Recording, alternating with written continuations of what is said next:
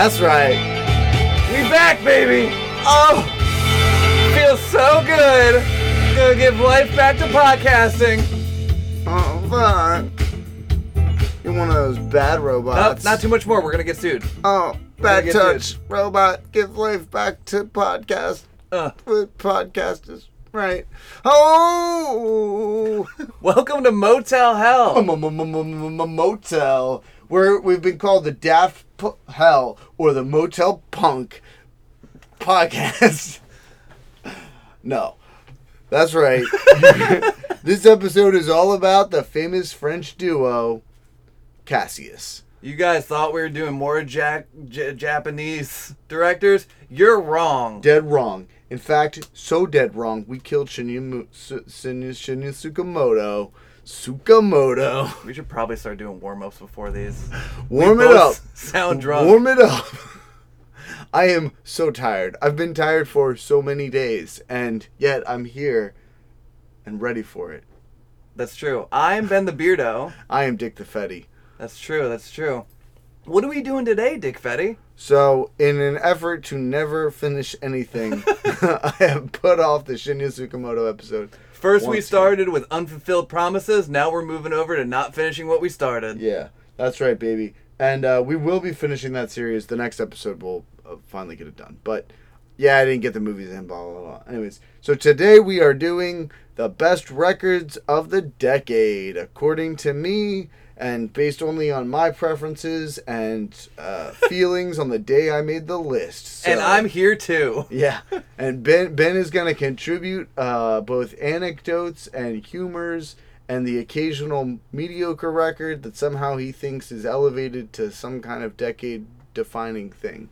So first we're going to start with what, the Donnie Darko soundtrack? Yeah. We want to talk about the cover of Tears for Fears, Mad World, the cover that took the indie emo sad boy world by storm. I'm talking about, I can't think of the dude's name or the year it came out, but that cover changed my life. Real question is, why do you wear that stupid human suit? Yeah. We're not It's either fear or love, when you think about it, which sounds surprisingly like Recovery sometimes, and I think about that fairly often when I read the big books. So, yeah, I just I made this list partially for my own edification and enjoyment, but also because everybody else was doing it, I guess. And it was fun to just look back at all of my best of the year lists that I have been compiling since 2004 and see what records I thought were such a big deal then versus the records I think actually matter now.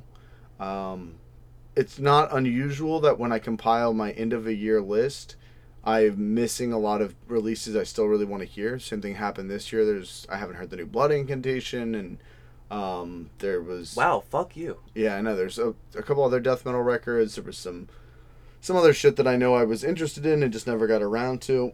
So a lot of times my lists are incomplete and won't really they'll capture what I thought was the best in the year that I heard it, but I'll miss a bunch of stuff that came out in any said year until the following.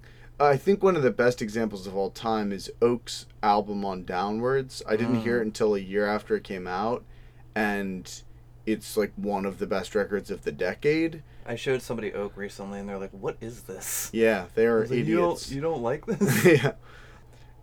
But anyways, I heard it the year after it came out, and then I listened to it more than any record even in the following year. So, it wasn't, my lists aren't accurate. Anyways, and a lot of things have changed. I don't do drugs anymore, whereas the first 3 years of the decade I was doing drugs. That's true. So, and it's really first 4 years as far as the list goes. So it really does shift things both in terms of what I liked then versus what I like now. What I get out of music, how I listen to music has really changed. I also now feel the endless march of time because we can do a list on things from the last decade. Yeah. And the crazy thing is that, so I'm 32 now, so I could have done, it would have been difficult to do record spanning from 22 to 12, but as a person who is buying records from the age of like 7 onwards, not obviously at the prolific rate that I've reached a couple of years ago, but I still heard a fair amount of music. I mean, I'm at a place now in my life where I buy between 350 and 250 record CDs and tapes a year. give or take. And the last couple of years, it's been around 300 a year, which is, I don't know if it's insane, but it's more than your average bear. You might have a problem. Yeah, and I've for a lot of reasons slowed down, but so I hear a lot of music. So this isn't coming from a place of like I have 12 iPod albums on my iPod from each year. I have 12 iPods. Yeah. But rather as somebody who's heard, generally hundreds of cassettes, records, and albums from any given year. So yeah. Hashtag humble brag. But before we get into that, are we going to talk about tonight's movie? Movie review. So tonight we watched Ricky O, The Story of Ricky. Oh. A 1991 joint. Ah. And directed by Nagai Choi Lam as Simon Nam.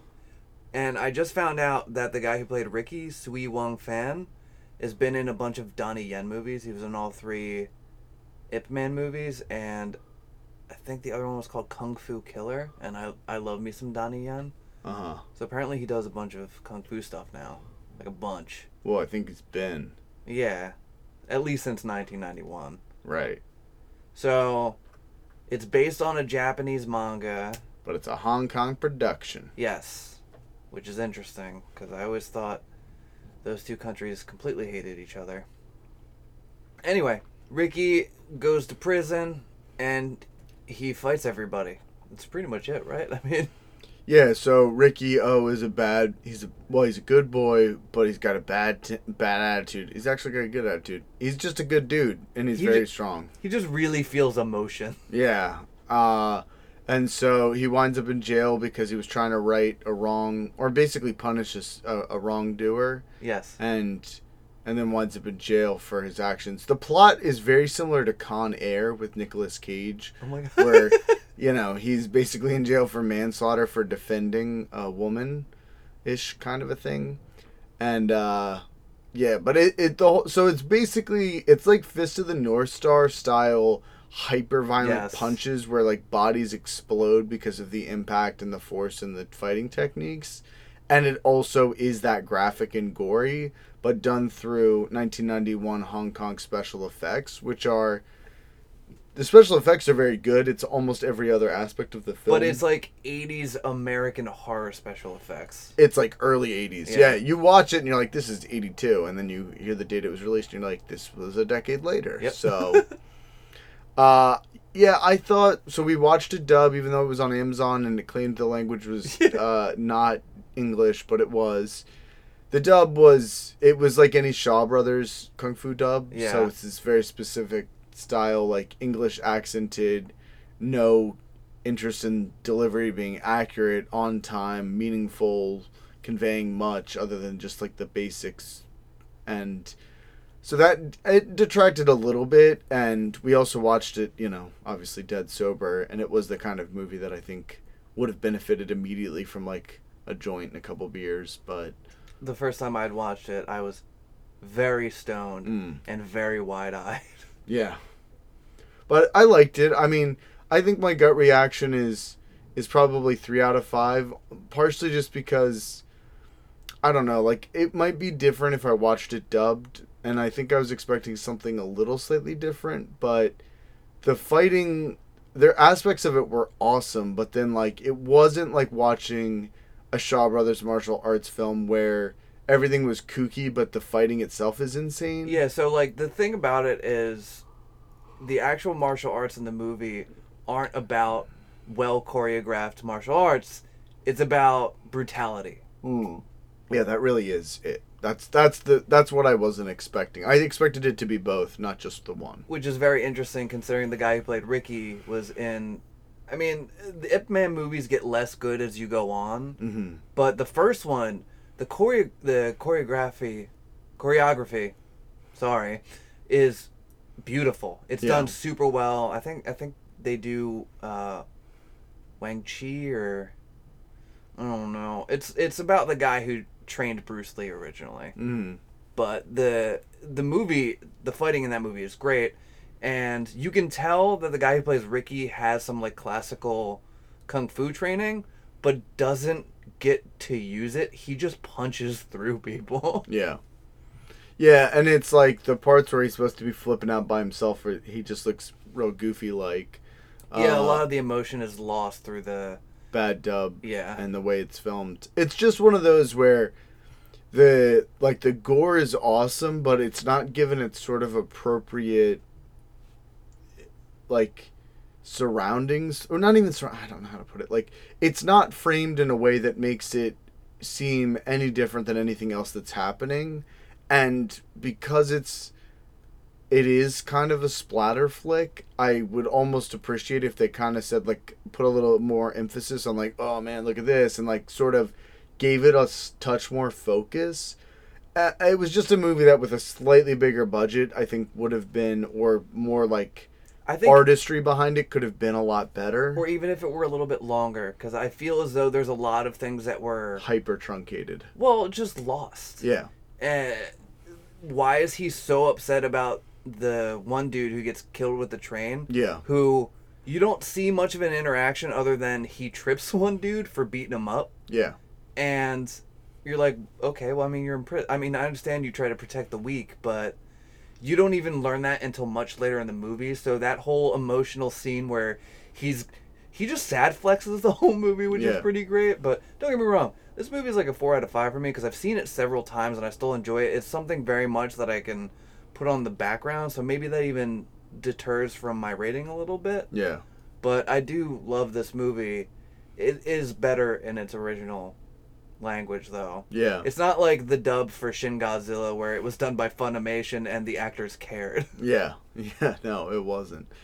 So, but there was a lot of cool shots in it. There's this, there's these 4 different, like, sort of boss characters who control the different 4 directions of the, like, there's the East Wing, the West Wing, the North and South. And I guess it was the North guy was the effeminate boss character who was, like, a super hot dude. Yeah. I mean, his whole look was just like, ooh, like. Oh, man. Yeah. And he looked like a chick. He looked like a very hot chick. And it was just like a page haircut. Yeah, it was very Mulan. Yeah, something like that. And, but it was funny because, like, again, being this early 90s, but it feeling like it's early 80s. And I'm just imagining myself in some, like, cyberpunk CD disco sex amphetamine fueled thing. And in that way, like, I definitely,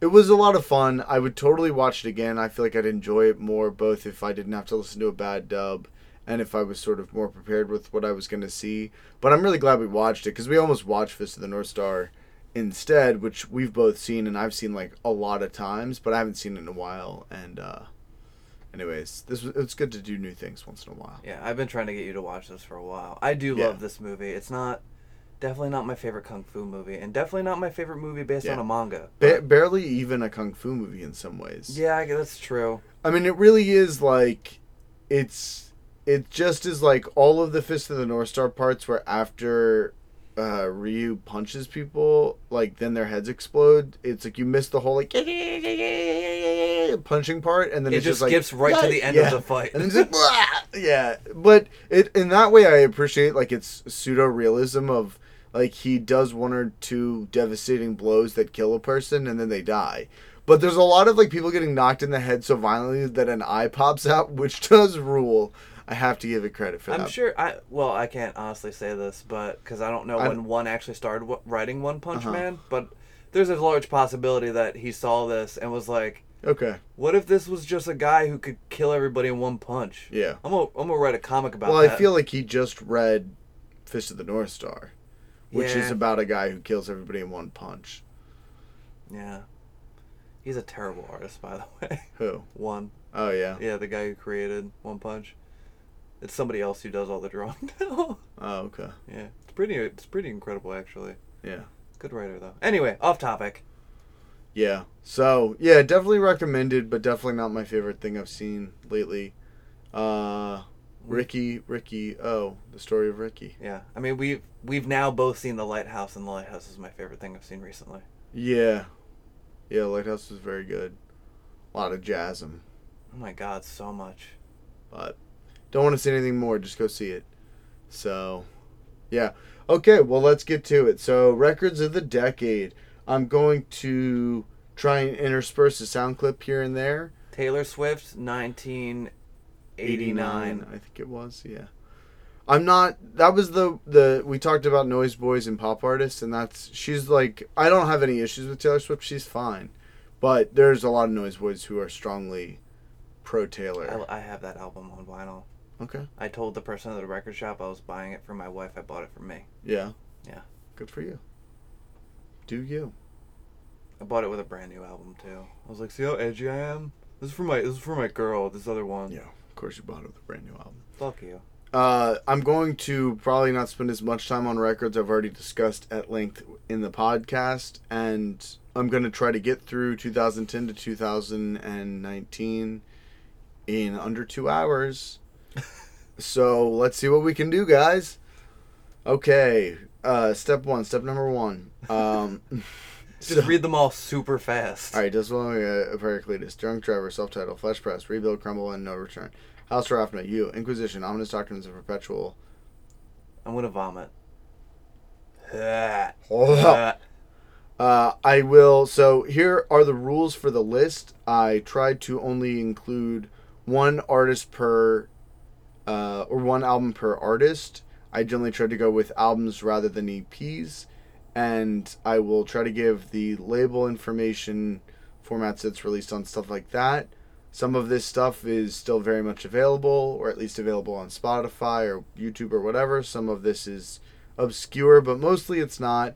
And these records are entirely based on, for me, in my life and in my personal preferences, they are the most important records of the decade. They are not supposed to reflect the zeitgeist or, music at large, although some of them do that. Some of them will even talk about that because they, I can't escape the zeitgeist any more than anybody else can.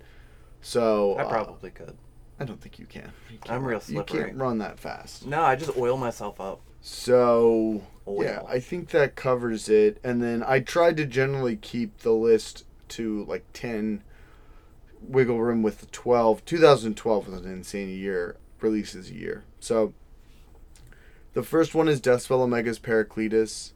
This is partially just because I felt like I had to include some kind of Deathspell Omega, but at the same time, I struggled a little bit because they're very much a band that I think was more the last decade was more important in the sense of they went from the more like orthodox black metal, like traditional black metal sounding into this insane, progressive, dissonance-focused, whatever stuff. But I think Pericletus earns its spot here because it was highly refined in comparison. Even though their album before it, Fos Ite Maledictum Unus or whatever it was, only had 6 songs, and of those it was really 4 primary songs.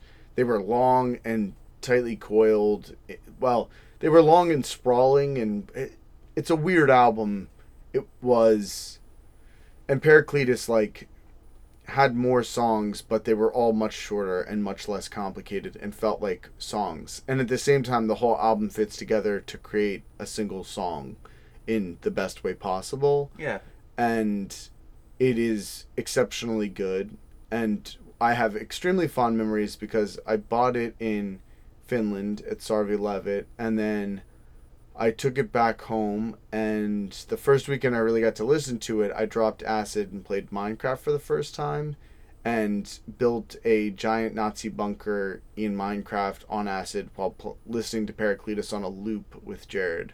That is an actual thing that just came out of your mouth, and man, what a ride. Yeah, it was crazy. It was Minecraft was so intense, and this is like the beginning of Minecraft, and it was nuts. It actually started what was one of as far as games go, I've dumped more hours into Minecraft than almost any other game, just because it was so conducive to doing uppers for 3 days and playing a single thing. I'll talk about it on our next episode. I never got to play Minecraft. I've never played Minecraft. Okay. But there is huge importance in it and what it did for video games. Yeah, it's the single most important game of the last 10 years. It is. Yeah. By far. Yeah. So anyways, that's Pericletus. It's a sick record. It's it's still jazzy and dissonant and this, that, and the other. And at this point, like, it's not even controversial. It's 10 years since it's been out. So, Drunk Driver's self-titled record, the record that basically was their posthumous self-titled release, or self-released self-titled album. It was their second, but, like, really only true proper album was supposed to be on Load. I've talked about this earlier in 2019. It's an incredible record. It's one of the ultimate Bad Day albums for me.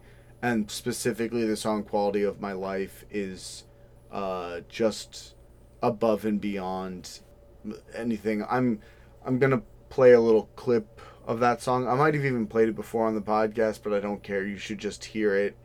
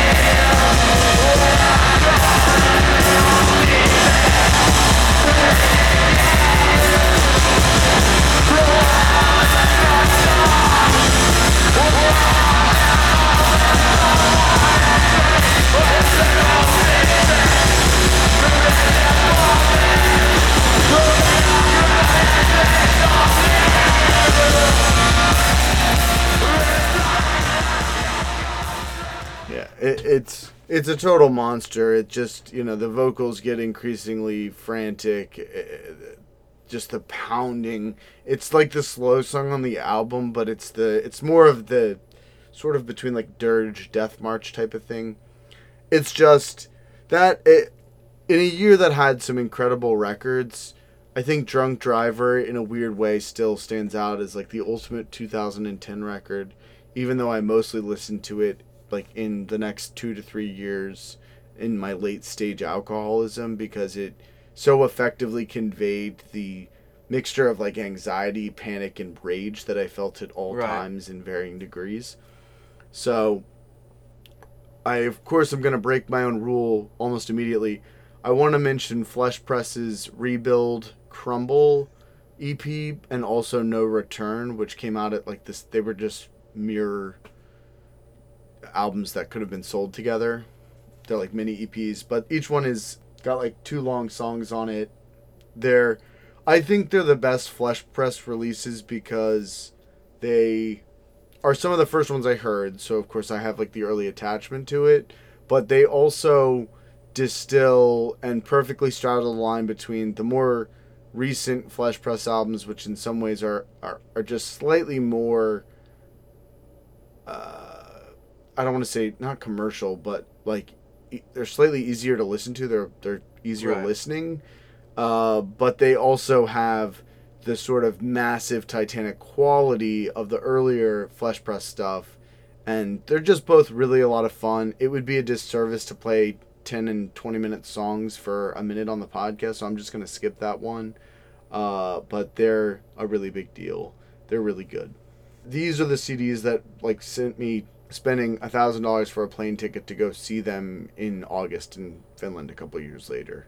I was just like, oh, Flesh Press are playing? I guess I'll just rack up huge credit card debt just to go see them for a day. How's that working out for you now? It's sick, dude. It's so sick. You have no idea how sick my debt is. It's honestly, everybody says so. It's the sickest debt. Yeah, so then there's House of Rafna's You, which is their 4th album on Glock Toro, their own label. And this was, I remember Miko Aspa described it on the forums as like equally good power electronics as it is goth dance club music. And he was saying the second half of it is sort of a criticism, but also like being surprised at how it worked. And I like the idea at least. I like the idea at least of a goth club, and it really is. They call it angst pop, or at least there's a couple of bands that describe themselves as that. It's a really good genre name. Yeah, and sadly it's like co-opted by some really awful EBM bands, but yeah, Halsa Rafna, who's like a husband and wife duo who both run a label, do this project, do November Novelette, and oversee a very consistent and slightly homogenous kind of outing, crush it. And I bought this on record right when it came out, got really lucky in getting a copy generally, and now it's one of the most valuable albums I have because it was a landmark change in both their discography, their style, even though in a lot of ways it's the summation of stuff coming before it,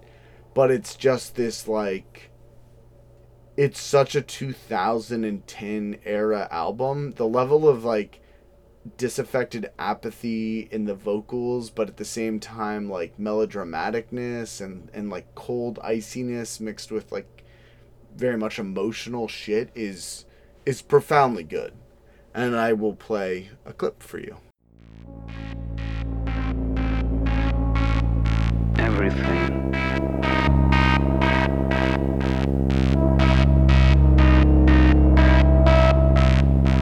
Today you died, and I know you've loved me so much. Perhaps you couldn't discern the truth, or couldn't accept the whole truth, or because there was nobody else there. Did you see the truth a long time ago? This is the question I deserve to live with.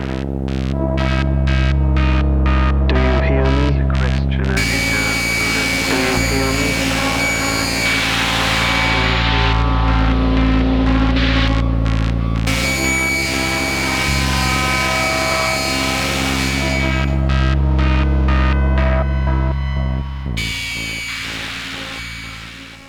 So that's Today You Died, Did You Know Who I Am? It's like, oh, jeez, bro. Gee whizzoo. Yeah, it's, so it's funny. The album is like a headless white, like a all white, not like a white, I mean, it's a white person, but they're covered in like white powder. Uh-huh. And they're standing with their hand, like arms outstretched and hands out. And I have all these pictures still on my computer of like, I would put 6CCC in one hand and like 6CCC in the other, or they were like, it was like a bag of Coke and a razor blade or whatever on the sleeve of the record.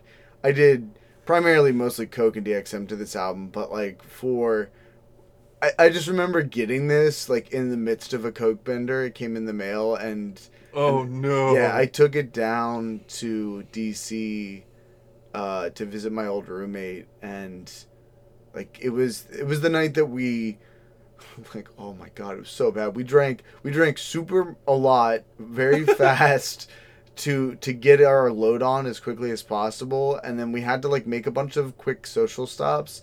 But I had told him about some of the drugs I had, but not all of them, and I was like, we need to get back to your house, like, because I had, of course, already indulged slightly and was very itchy to get to it. And he's like, oh, dude, I want to do blah, blah, I'm trying to get laid. I was like, just shut the fuck up, we're doing this thing. So we finally go back up, and we just, like, rail out a fucking cue ball's worth of Coke, blasting this thing. And it was, like, supposed to last us, you know how Coke is. It's supposed to last you more than the time that it lasts you.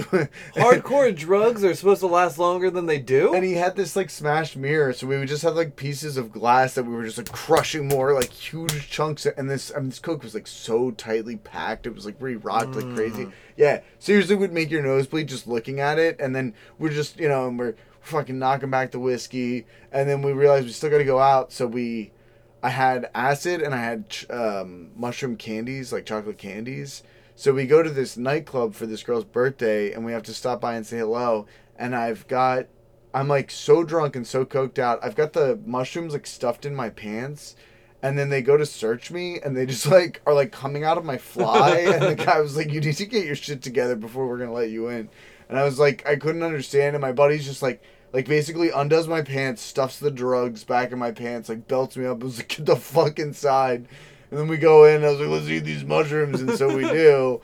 And then as like the trip starts kicking in, I was like, we can get out of this club. It's terrifying. I'm like I got the paranoia from the Coke mixed with like the scary spooks from the mushrooms.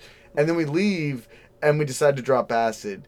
And then like I think this was the night that like we tried to get a cab, and we didn't have any money, so we had to get out of the cab like halfway through the cab ride. I'm so jealous of your previous ability to find hallucinogens. It was never that easy for me. Yeah, it was bad. I don't even know how I wound up with those candies, but needless to say, we were at some convenience store at like 3 a.m. on way too many drugs that were not complimentary with the amount of alcohol that we had drank, and we were like buying fucking cat litter, and he didn't have a cat. Like, and I was like, I have to get out of this corner store. I'm losing my mind. And he was trying to stop at this girl's house, and I was like, please don't make me do this. I was like, I want to go home. So, and I started having like kind of like mini seizures where I was like losing feeling in all my extremities and couldn't stop shaking, and it was wild. Yeah, I know the terrifying convenience store you're on hallucinogens. I did a bunch of acid with a few buddies of mine, and my girlfriend at the time didn't really do drugs like that. And I think I needed cigarettes. Yeah, that's and how it always goes. I was like, babe, you need to go buy me cigarettes. We need to go to Wawa. I'll go in with you, but we need to go to Wawa. So we drove up there. We pull up out front. I'm in the front seat. I just go, nope. You guys are going, and I'm fucking staying here. Yeah. My buddy Dave's like, oh, no, dude, it'll be fine. Like, it'll be great. It'll be great. And my girlfriend's like, I'll go get you cigarettes. It's fine if you guys want to stay here. Dave's like, no, dude, no. I'm going to go outside. It's going to be great. It's fine. And they both walk in. He walks in, looks at the front counter, goes, and runs outside and gets back in the car. I was like, people saw that, right? He's like, yeah, I don't. Yeah. No. That was like the time I was on my way. I think I was with Andrew, going to Andrew's. I was at the 7-Eleven right near Andrew's house, and I'm on acid. I walk inside, and it's like, Captain Jack will get you high tonight. I was like, nope, and just walked right back out. I was like, I can't do this. So, it's funny. We do some amount of planning for our episodes, and we really do make specific goals to make it as enjoyable for you as listeners and fun for us as podcasters. For those of you guys out there, and I'm just gonna say it right now. There's no way we're gonna get through half the decade tonight in a reasonable amount of time. This is gonna be a 2-parter. It's just not gonna. Welcome to your next 4 episodes of. Yeah, House of Rafna, it's an incredible album. It's still, they do unlimited copies of all their CDs, pick it up. It's very good. It's really depressing. I listened to it, along with another album I'm going to talk about in a second, a lot on my first trip to Finland. I got it right before it. It was a big part of that soundtrack, and it's a record I can really not listen to very much now because between the drug connections and the emotional connections, it's kind of a tough one. Yeah. But every time I put it on, I'm reminded of how excellent it is, so there's no dispute there. The next one is an album that I still don't own, and that's shameful on my part, but You're a real piece of shit, you know that? So Inquisition's Ominous Doctrines of the Perpetual Mysterium, or whatever the heck it's called, the end of the name got cut off on my list, out on Hell's Headbangers. There's like 17 different super nice versions of it, but it was the album that ushered in the new era of Inquisition and totally fucking ruled.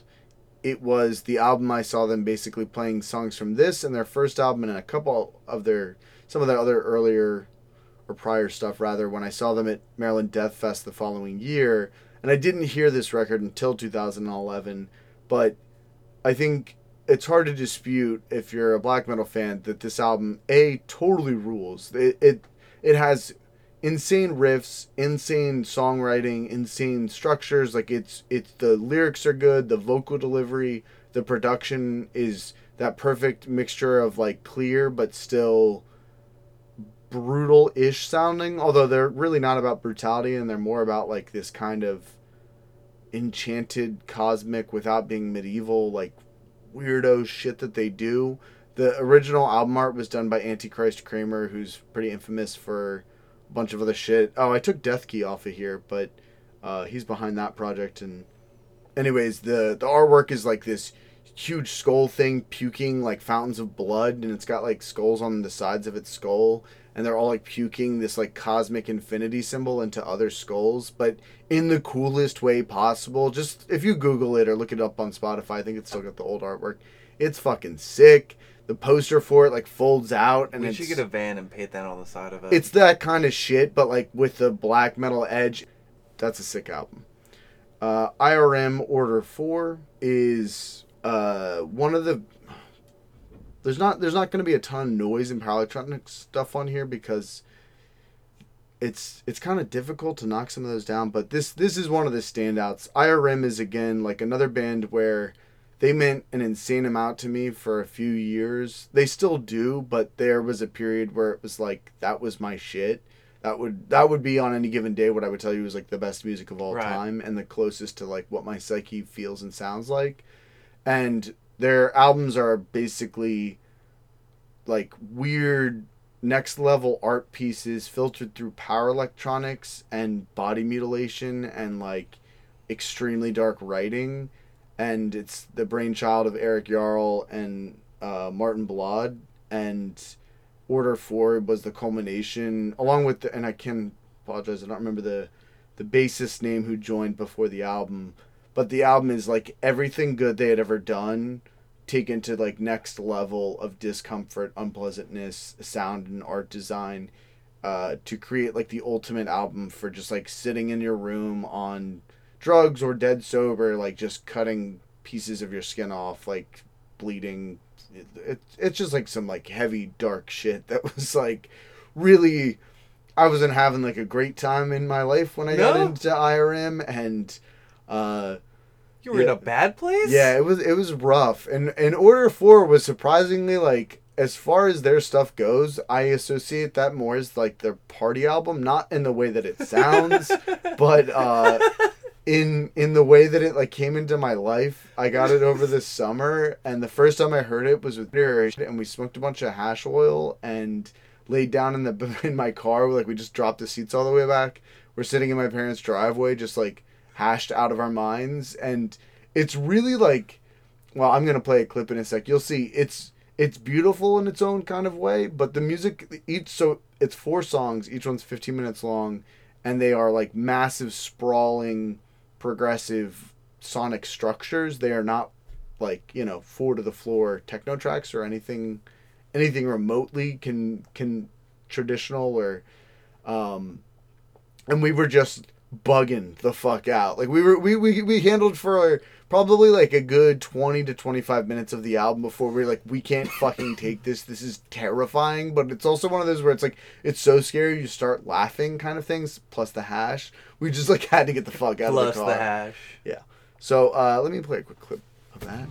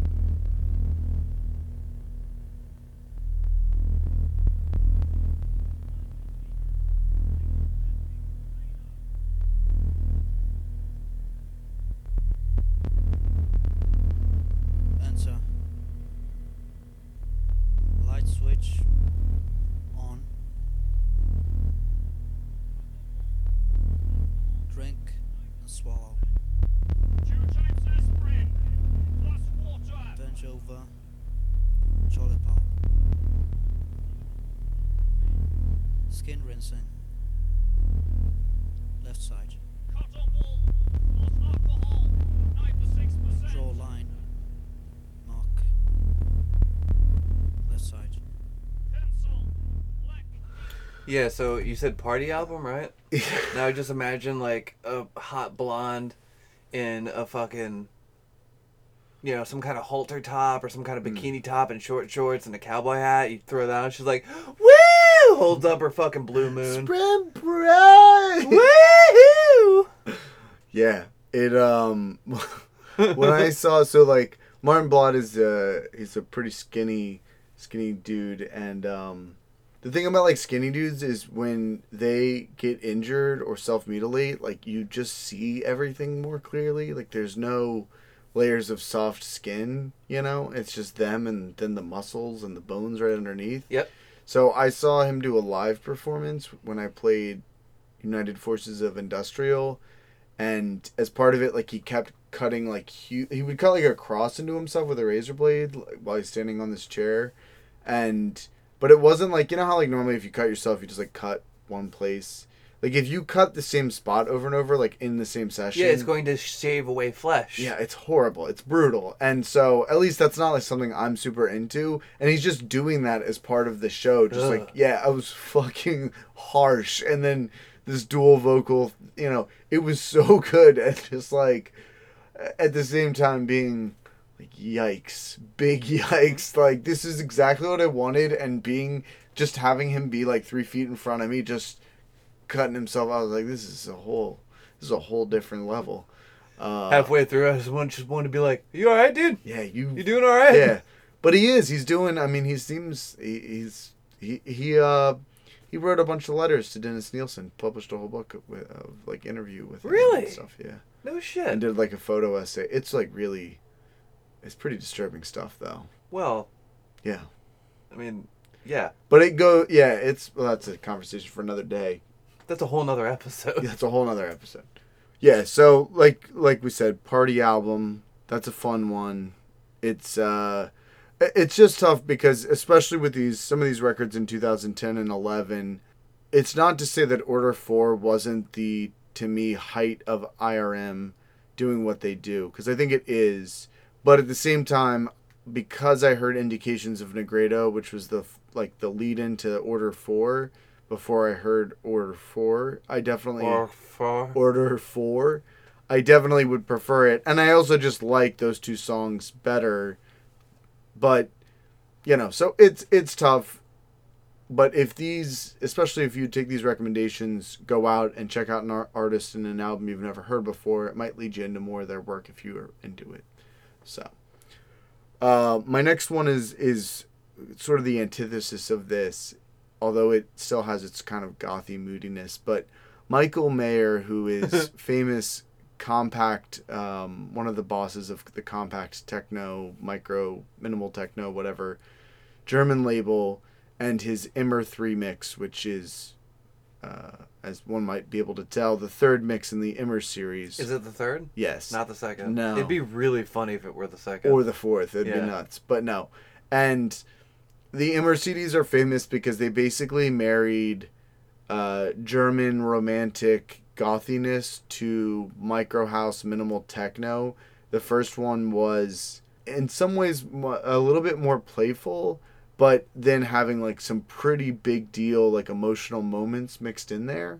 And then the second one was definitely a little bit more streamlined and less risk taking, although I think partially because again I heard it first, is in some ways my favorite of the three. But then the third one at the same time comes along and it actually is better than the other two because it's more just, it's barely even mixed. All the songs get almost their full runtime. And then it's just so clearly looking for the big emotional moments.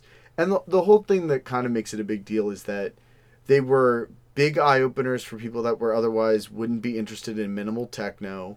The original one came out at like the height of minimal techno being a thing. The second one came out right as like minimal techno was suddenly becoming very uncool and like everything was too minimal, and now we were going into a whole new era of techno, bringing back like British industrial, like harsh, heavy Regis, you know, all the things that are big now that are now again falling off were again a direct sort of response to the ultra sleek German minimalism of the late 90s to like 2008 era, I guess I would say 2006-7 maybe, when minimal was big, and Immer's all part of that. And it's like they're the definition of micro house, but in fact one could say that there's very little micro house on them. It's like a whole thing. You get into wild like geeky, my head hurts. Yeah, German historian I just techno like bullshit. Techno, man. Yeah. Why you gotta do this to me? Well, and this isn't that, but it is way better because it's there's lots of clicks and cuts, but there's this level of emotionalism and romantic lyrics and remixes and whatever, and they basically play out as it's like a mixture of like teen angst and ennui with like romantic sort of perks of being the wallflower as a techno mixtape. and with like this I'm slightly horny. goth thing. Yeah, it's I'm very easy to like for anybody. I feel like they're just really they're good mixes that are barely mixed, and they rely on an incredibly intelligent and emotionally effective song or track listing. I feel like this is a very specific subreddit that I jerk off to. Yeah. So Immer 3 for me is it's probably top 10 of the whole decade. Like, I would probably put this in there. That's how good I think this Will you mix do a is. roundup at the end, top 10? Lord knows I'm going to try. We'll do top 5. I actually made a top 5 list. Perfect. And then I added a 6th one. Bonus. We'll call that the bonus. Yeah. The bonus is Drunk Drivers. And when you get to it, I get to punch you in the dick. Sure. So, yeah, but I got this. This, again, was a CD I got right before I went to Finland. And it was so perfect because I got to Finland when it was like the most snow Helsinki had seen in 100 years. There was 2.5 feet of snow on the ground everywhere, and it just kept snowing like the whole time I was there. So it was like literal winter wonderland. And I'm listening to this icy, emotional, and I'm still drinking back then, and it was over the holidays, and I was like single at the time, and it was just wild. It was so cool. It was so fucking cool. And the track listing is Cloister Music, Ben Watt, Tim Paris, Smith & Hack, Raw Dive, Massive Attack, Charlotte Gainsbourg.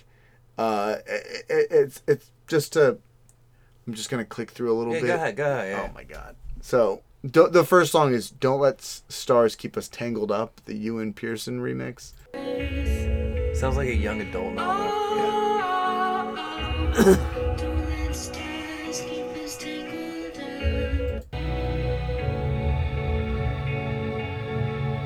So you're starting already with this like whole emotional thing, you know. It's almost like, is this a Tiesto mix?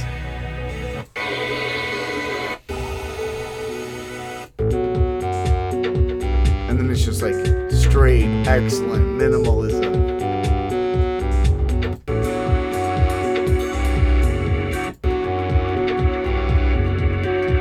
But then this is it. This is the one when the coke is just really like, You know you're gonna do a bunch of Valium and slap your face on some titties later. Fucking just fish out, yo. Seriously.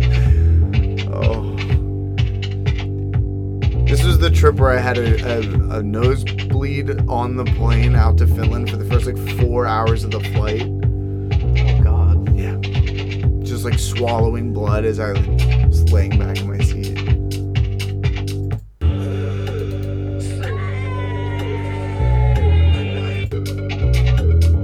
So you go from this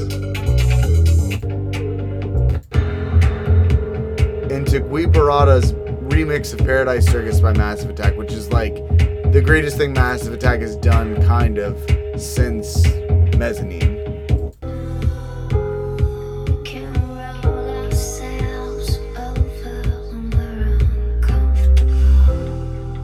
Alright, we can't listen to this whole album. We got more things to get through. I want to. In fact, I want you to burn this for me, but not now.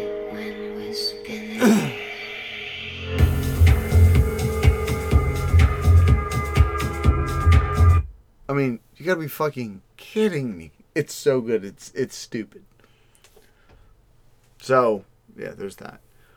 The next one, I'm not gonna play this for the podcast, but check it out on YouTube. Snuff's Male Supremacy. Why won't you play it for the podcast? I guess I can. It's a 7-inch, and as far as I'm concerned, Snuff is great. They have reduced power electronics to all the things everybody says it is, but I still think with a lot of tongue in cheek that people do not pick up on. But it's maybe just like the Finnish self seriousness. But it's a Finnish duo who perform in ski masks, the whole 9 yards. We've done so many episodes of this now, you'd think we'd learn to fucking talk. No, it's talking too much. My words get slurred. But anyways, they do all these like horribly titled songs. They're very it's like the ultimate misogynist, whatever. And some of it feels very serious, but then other times I'm just like, come on. Like, it makes White House look, like, subtle.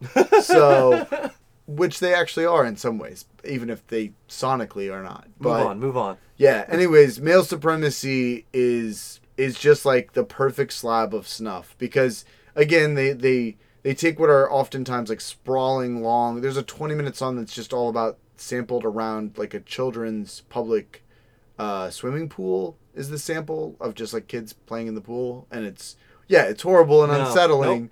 And, like, it's very effective if I want to have, like, stalker power electronics about, like, murdering women. It's the music for it.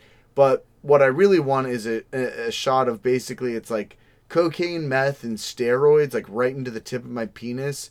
Snuff's Male Supremacy is that song. And if you guys want to have Dick Fetty shoot those things into the tip of his penis, please reach us at motelhellpodcast@gmail.com. Yeah. Or dial 411-444-469-69-69,000. That's 444-441 motel. Yeah.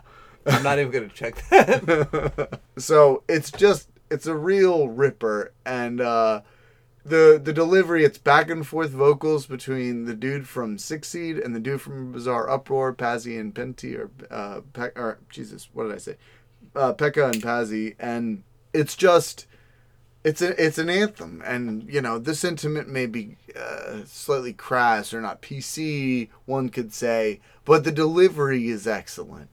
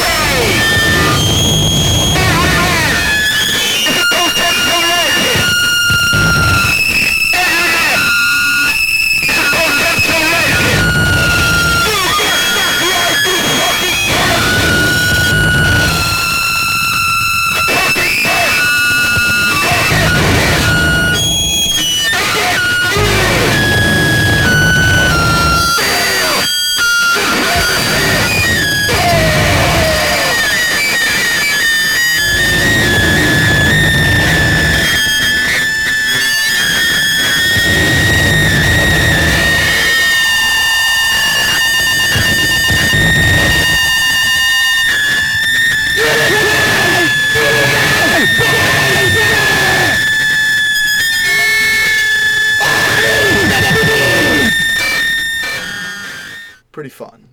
Yeah. It's party music. It's definitely rock and roll, if I could say. It's definitely rock and roll. I think it's a rock and roll song.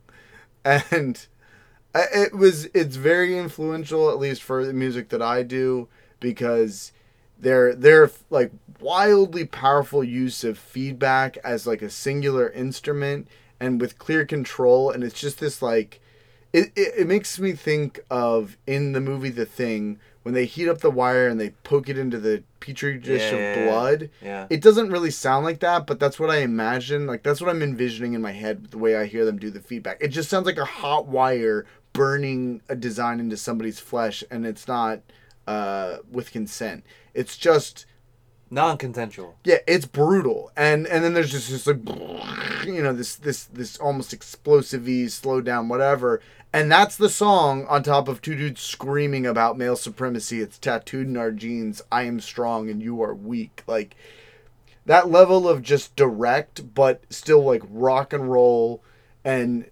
feedback. Even though what I do with Concrete Mascara is not about male supremacy and that kind of bullshit, like it's the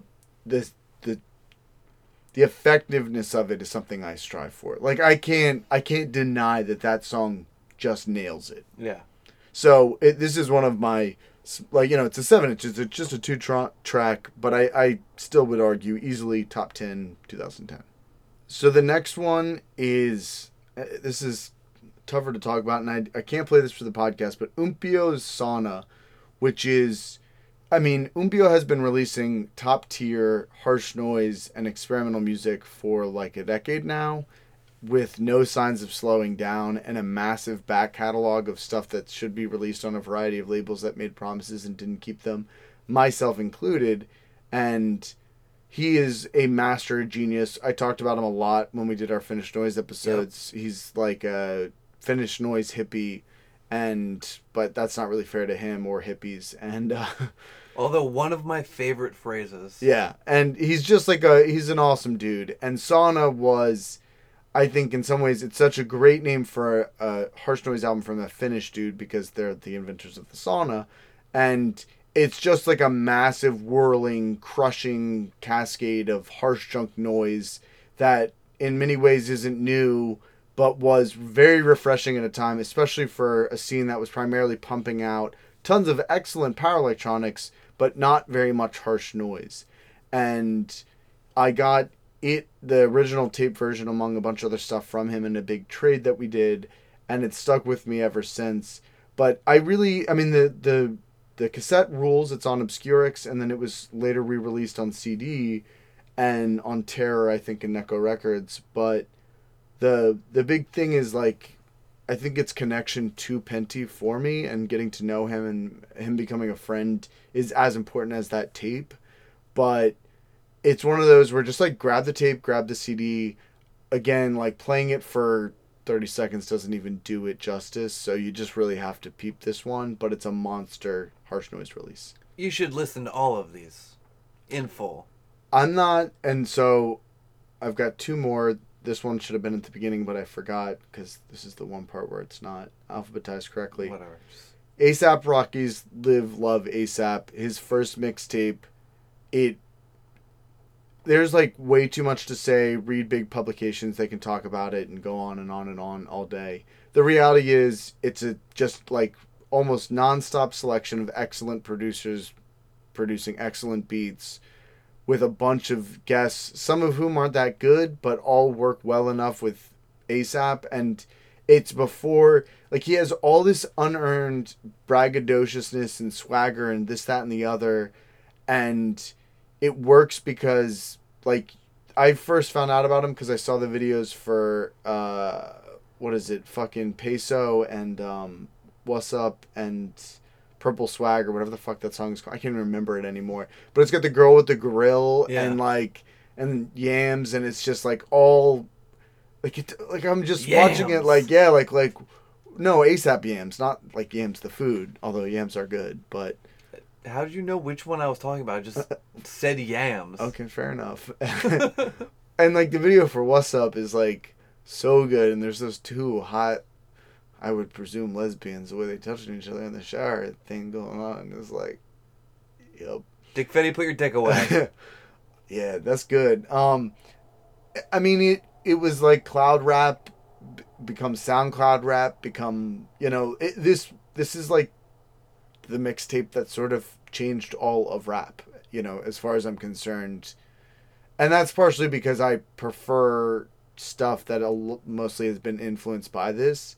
So my viewpoint might be a little skewed, but this changed the rap landscape, like, permanently. Is rap better now? It's different. I mean, I would say that Lil Peep does not qualify as better, or Extension, or any of those other SoundCloud rappers who have happily been murdered or died. I like 2 Chainz. I like 2 Chainz a lot, but 2 Chainz is, well, anyway. So and the awesome part too is that this mixtape came out before the huge public feud between Space Ghost Perp and A$AP Rocky. So they're on a bunch of tracks together as friends, and it's like really fun and nice. I know you like Space Ghost Perp. I really do. Even though I shouldn't. I mean, his productions are sick, but his lyrics are painful most of the time, and he didn't make the cut. I'm like, I can't recommend it that way. It's just not. So I will end 2010. It only took us an hour, or whatever it's been, with Yellow Swans and Another Drug Story. So this is Yellow Swan's final album is called Going Places, and it is a masterpiece of psychedelic drone. It basically provides the ultimate distillation of the West Coast, like, psychedelic, acid-fueled noise scene. And while they preceded Emeralds, and Emeralds in some ways made it bigger than Yellow Swans ever could, although they've gone off and, like, I don't think Emeralds is even around anymore. They laid the groundwork for them as much as a bunch of other stuff. It's just like a beast of a record, and it was the capstone on, like, an awesome career.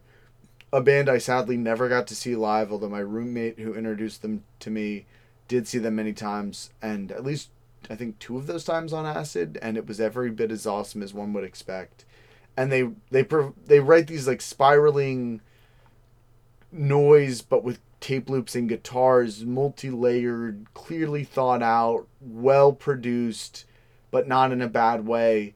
Just incredible like psych rock jams, but not for the 60s kids who just thought like a slight bit of distortion was nuts and maybe some tape loops, but for like people who have done the drugs I've done, that just have been to newer depths of depravity, mentally, physically, everything else. And they're like, this is your psychedelic soundtrack and you're going to kill yourself soon. And I'm like, I'm on board. Fuck! And the best, so the whole thing, what this turned into was like an event that basically temporarily changed the nature of my friendships with 2 of my close friends. And so on one of my birthdays, it was, I guess, the last birthday I had before I got sober, so this was a couple years after this came out, my sole intention was to do primarily a lot of cocaine. There was a variety of difficulties leading up to my birthday, and instead of getting to spend like $1,000 on cocaine, I only got to spend a few $100s on it, but then we wound up with a bunch of other drugs because we were just scrambling. Yeah, I know, it was tough. And the first night of the birthday party, we went and saw Converge and did a bunch of drugs. I did a bunch of research chemicals with my old roommate in a bathroom at the Union Transfer while the guy in the stall next to us had OD'd and was being taken out by the police and like the security, and we're just like in there trying to like quietly snort Stay on the toilet so they don't see 2 sets of feet, man. Come on, stay on the toilet. I was so drunk, and like everybody let me drive them to and from. There's a reason I'm in recovery. Drinking and driving is bad. If you think you have a problem with drugs and alcohol, you should definitely seek help. But anyways, so we're like having so much fun. Yeah, we are locked into some wild shit, and this was right before.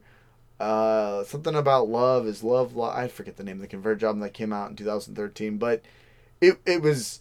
They played Coral Blue. They had blue lighting. I was like, I am tripping balls. Only like 2 people of the 5 people I was with knew I was on trippy drugs, and they were just waiting to do all the coke. And so we do all this nuts stuff, and we wind up at the Cloverleaf as I had hoped. And I've got my iPhone shoved into a toilet paper like cardboard roll as like a mini speaker thing into like 2 little plastic cups, and I'm ripping lines off of the Cloverleaf end table, and I'm trying to live the glory of my 19th birthday, but everybody's burning out quicker because now we're all old and shit, and it's like 24 or 25 I think this was. It was pretty bleak, and I wound up with this like skin thing that was like maybe an STD, but like I don't know. It was nuts. And so the next day, like, half the people were like, we're done. We can't do this. And I was like, this is only the first day of the weekend. We are locked into a serious drug binge. And leading up to this, my one friend had promised that his girlfriend was going to be out of the apartment for the weekend, that we could go up there, we could party, we could do whatever we wanted. It was going to be a chill, safe party zone. That may have been less true than I was led to believe, because when we arrived at his house, he was like, okay, we have to be quiet by this time. We have to like be out tomorrow by this time, and you can't, there was... Do X, Y, and Z. Yeah, and I mean, I might, and I'm not trying to be unfair. I know you listen to the podcast, bro. Like, but we came into it thinking like this was a no-holds-barred continuation of the heavy drug usage. Because you're a horrible drug addict. Right, and suddenly... it was, I think, partially just like he overpromised in advance, thinking it would all be okay, and then it was less okay with his girlfriend by the time it came to it. And she was gone, but he was like really afraid of, and he also had this like horrifically asshole-ish upstairs neighbor who had threatened violence and a bunch of other stuff in the past. So, but like I'm already on board. Like we're already gonna do the drugs, and what we had left over primarily was an insane amount of mushrooms that were incredibly powerful, and we took them, and like we are coming up, and we're feeling good, and it's me and my old roommate and my friend whose house it is, and like he is just starting to trip. My buddy whose house it is starting to trip very, very hard. And he's like starting to freak out. And my old roommate's like, we got to find something chill. What are we going to put on? And then I look at Xer, and Xer looks at me, and he's like, should we opt out? And I was like, let's fucking opt out. And Barry was like, what are we opting out of? Like, what are you talking about? I was like, oh no, dude, you'll know. So I put on this album by Yellow Swans, which is what we are allegedly talking about, called Going Places, which is like the best name for a psychedelic noise drone album that you can pretty much have. And then the second song is called Opt Out. And I'm going to play a clip in a second, but again, it's another 15-minute sprawler. Like, you just got to listen to the whole thing. And we are we are sitting in front of this big glass table, and then these two huge speakers, you know, against the wall in front of us, just like staring at a blank wall, other than this printed out picture, much like my Sherilyn Finn one, of the dude, the pimp from, or like the club owner from the original Blade Runner, Daffy Lewis, who's like, yeah. It's like, and then this song, and then the way that it builds. And I just, like, dropped to the floor, like, about halfway through it, and I clutch my face, and I've got my, like, you know, elbows into my knees, and I'm in, like, the little, like, fetal position, and I can feel my face melting off and, like, pooling around me in, like, multicolored cosmic light puddles. Oh, yeah, exactly. Just like, oh, fuck. And I'm just, you know, you just sobbing uncontrollably, but silently, like, you're just tripping balls. I mean, we are like, so, and Chris is like buried in the couch cushions, and there's just like, I didn't ever ask for this. And, by the time the song finally ends, like, we are shooketh, you know, I mean, to the core. And then my older roommate and I are just like, all right, let's get a glass of whiskey, go smoke a cigarette. And so we go outside, and we are howling with laughter, like balls out, but like we're riding the wave. Yeah. So my friend whose house it is now, he is like a broken man and is super worried about the neighbor and like all this stuff, and it turns into a whole thing. Needless to say, the night wound up being very fun, but we then wound up sort of being on two very different wavelengths, and he was just really struggling to deal with our energy compared to where he was at and the fear that was upon him. But it was great for that 13 minutes. We all opted out together, but we just wound up in different places. But I like, and the thing that I'll never forget is like that moment dropping to the floor. But then some 6 months later, whatever it was, when I started playing through Mass Effect 3 right after it came out, like, as it came out, I was playing it, and the game starts with the Reapers, well, spoiler alert, the Reapers come to Earth, and they... How old is this game? 7 years. It's your fault if you haven't played it yet. They come to Earth, they do their reaping thing, and when they shoot their Reaper lasers, they make this specific sound that sounds like this song, and so... I basically had, like, as I was playing the game, like, massive flashbacks to Yellow Swans, like, cutting through my head like a planet-destroying Reaper megaship. And the songs became linked, and I still had a few months right before I got sober. And maybe it was 2012 that came out, I guess. It was 2012. So, all right, so let me play a short clip. Let's play it. Here we go.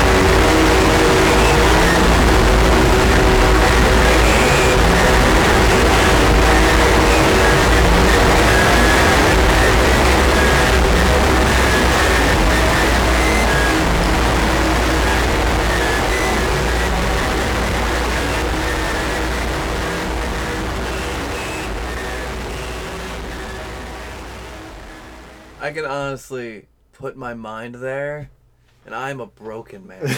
It's like not an appropriate song for that level of mushrooms, but it was like, that's how you break the barriers. You know what I mean? You have to push yourself mentally to like. But I mean, when I first started tripping, it was on DXM, not fun drugs, and I would do it listening to fucking Kanye. So like, my barometer for fun and interesting listening experiences was wildly broken from day one. I mean, just completely. I can remember talking to other people that liked the same drugs and liked the same music, and they're like, "Why would you? What is wrong with you? Why would you?" I mean, we talked about this when I reviewed Yeah. Kanye a year ago or whatever it was. Like I remember the husband and wife now from Stuart Goddess were like, "What the fuck? Why would you take DXM and listen to Kanye? That's fucking horrible." I was like, "Yeah, I know. It's pretty sick." Loved it. Loved it. So yeah, that's my 2010 recommendations. They are heavily influenced by my drug usage, and I think that honestly I can get through 2011 a little bit quicker. I do have one 2010. Oh yeah, hit me with it. Circa Survive, Ah, Blue Sky Noise. okay. So, I don't think I've ever talked about how Circa Survive is like one of my favorite bands, Not much. No. and is one of the bands that I did the most sad drugs to. You know what I mean? Yeah, I got it. Like when you've got all these drugs and all this alcohol, but nobody wants to see you. Yeah. So you just do them all by yourself and listen to music. Yeah, well, you know, it's and then So it's you a lot like of this? blank Do scare. you like this record more than their next one? Yes and no. Okay. So the reason I'm doing this over Violent Waves is because when Juturna came out and I listened to that for the first time, that album kind of changed who I was. Sure. And it was one of those things where I was still a huge scene kid, and they're never going to put out an album as good as this. Like, it's just not going to happen. And then 5 years went by. 5 years. But they put On Letting Go came out right between the two. You might be right. Hold on. Yeah. So, yeah, On Letting Go came out in the interim, but Juturna was still my favorite. Well, I mean, because On Letting Go is okay, but I think most people were like, that first album felt like such a wild jolt of out of nowhereness. Yeah, well, not unless to you mention, knew Seosin from the beginning and all that. well, kind yeah, of stuff, Anthony Green had his high-pitched voice in so many fucking honeypots. but, yeah. And one of the reasons I got really into his music is and Circa was solely because he was the same kind of drug addict I was, Yeah. and he got kicked out of so many bands Yeah. because he Couldn't was stop just a doing heroin. fucking mess. Yeah. There's an interview I read with him where his sister was actually in drug counseling, and he came home from picking up drugs and was so fucked up that he crawled into bed with his parents, not realizing it. And he wakes up the next day and they're holding an empty pill bottle, which happened to be in his pocket, as he's in their bed. Yeah. So when this album came out, there was a lot of darkness. I mean, it was 2010. I was drinking very, very heavily. Is this the one that has Glass Arrows or whatever it's called on it? Something about that. Glass Arrows is the third song. Yeah. It also has Dyed in the Wool, which is my favorite song off the album. Mm. But don't get me wrong, I love Violent Waves. I honestly think Violent Waves is a better album, but this kind of solidified my like for Circa Sure. in a time that was very dark, and I'd seen them quite a few times that year somehow, even though all my money was going to booze and drugs. Sure. And then I ended up getting to see them with you. Yeah. And I think they actually opened up with Get Out, which is from this album. Yeah, I think which you're was, that night was weird. right. That was a rough one. Yeah, I got to get backstage though, so fuck you. Yeah, no, I mean, I don't begrudge you anything about that. That was just, I'm not It going was- to tell everything that happened that please day don't. because that is... yeah, it's much too personal. Yeah. And completely unnecessary. Not an appropriate story for the... I mean, I could talk about overdosing on, practically ODing on mushrooms and smoking crack, but let's not get into the fucking... that shit, so... Yeah, the one and only time that I think I almost died doing drugs was listening to this album. Mm. And it was like towards the tail end of it where Nice. everything gets a lot quieter. Yeah. And like really like Like, oh man. Yeah. So that's one of my few things my scene kid is showing, I guess. But I love Circa's a good band. I'm definitely I toyed with the idea of putting Violent Waves on, but because I bought that album when we saw them, I really loved it, and I still really enjoy it. I think like Suitcase is just like that's the only Circa song I would ever need, honestly. But and I like everything about it more than every other album except for maybe Juturna, but I still even like it better than that. But well, Juturna's just riddled with him making references to his horrible drug use. Yeah, but at the same time, I can't really... It's like, I don't really listen to it anymore because of all this shit that is all related to all this, you know, and I have also similar, like, weirdly enough, memories with Circa and all that kind of... And it's just like... It's a lot of more emotional baggage for me, and I'm just... I can't... They're a winter band for me. They're when I'm a little bit more sad and a little bit more uncomfortable now. Sure. So yeah, so let's we're gonna jump into 2011. It's becoming abundantly clear to us that we're going to do this whole series very differently. What? Nothing. Than we expected, and be breaking these down into mini-sodes, and it'll make it easier for you guys to listen to them, for us to do a good job talking about the albums without rushing, but also, so. Yes, if in the beginning of this episode it sounded like we were going to do 10 years in 2 hours, well, we lied to you. We'll just be peppering these in along with our regular episodes, I think, going forward. Because you never know how long something's going to take until you start doing it. These, I guess, are going to essentially take over BDMFT for a little while. Yeah. We're getting back into the swing of things, guys. Yeah. Bear with us. So the next one is another one where I picked up this album in the year following.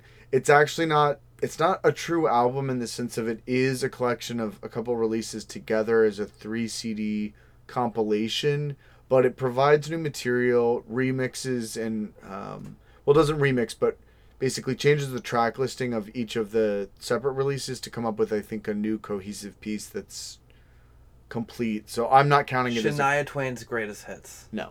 I'm not counting it as a comp. I'm counting it as an album, and it's Dim Dike Stare or Dim Dike Starry or however the fuck it's pronounced. I just call it Dim Dike Stare because that's what's easy for me. Triptych on Modern Love. It's a triple CD, and it's a surprisingly easy to listen to triple CD. So it's a sick double dick. Close that goddamn door. I'm gonna beat the shit out of her. I'm gonna play Hashish Enchant. Just so you guys know that technically Flex Lexa isn't off the podcast. She's just our background artist now. So if you guys ever hear noise... Foley artist. Yeah, our Foley artist. That's her. Yeah. She puts hard sole shoes on her hands and just stomps on cutting boards.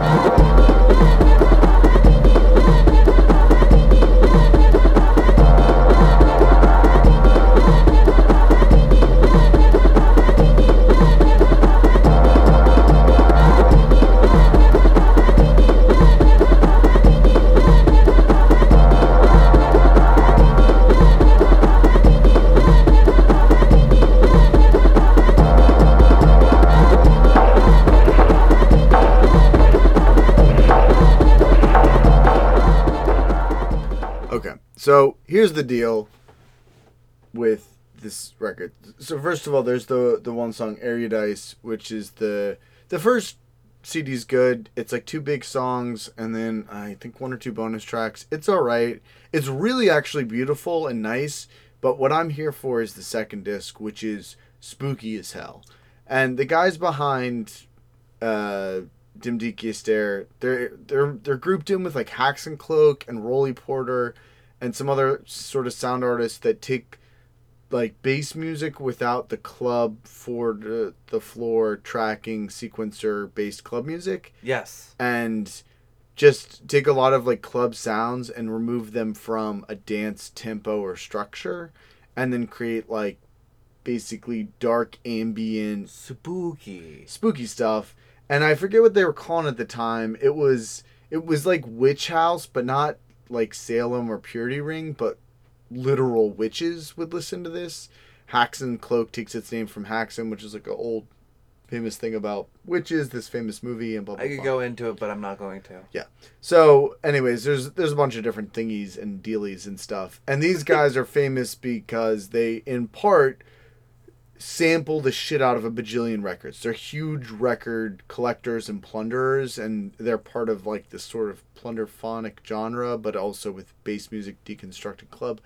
It's part of like a larger weird thing post internet electronic music world that we live in. I don't know. It's very much like internet informed, but at the same time only exists because they do all the hard physical work of literally going through thousands of records within record shelves. It's impressive, man. Yeah, and so at the same time, despite these like wild deep cuts and samples, that Erudite song samples Maniac, the original Maniac film, when he's sitting in his bed talking about like, I shouldn't go out at night anymore, and it's really spooky and scary, and he's like, and doing this whole like back and forth with himself, and it came out right around the sort of soundtrack revival boom. But honestly, I guess it was about the year that really started, and it's just interesting because I happened to see that movie around the same time and was like, oh my god, I know what that's from. And then there's a couple other ones that over the years, they do a lot of film score sampling and then other like weird stuff, and I'm pretty good with picking shit out. It's cool. There's this a song a couple more in called The Stars Are Moving. It is like DXM music if ever there was DXM music, and it came out when I was still doing drugs, and I did a lot of DXM to it, and I'm sure it would be like good for ketamine too, but I think DXM is just the perfect speed and length for it.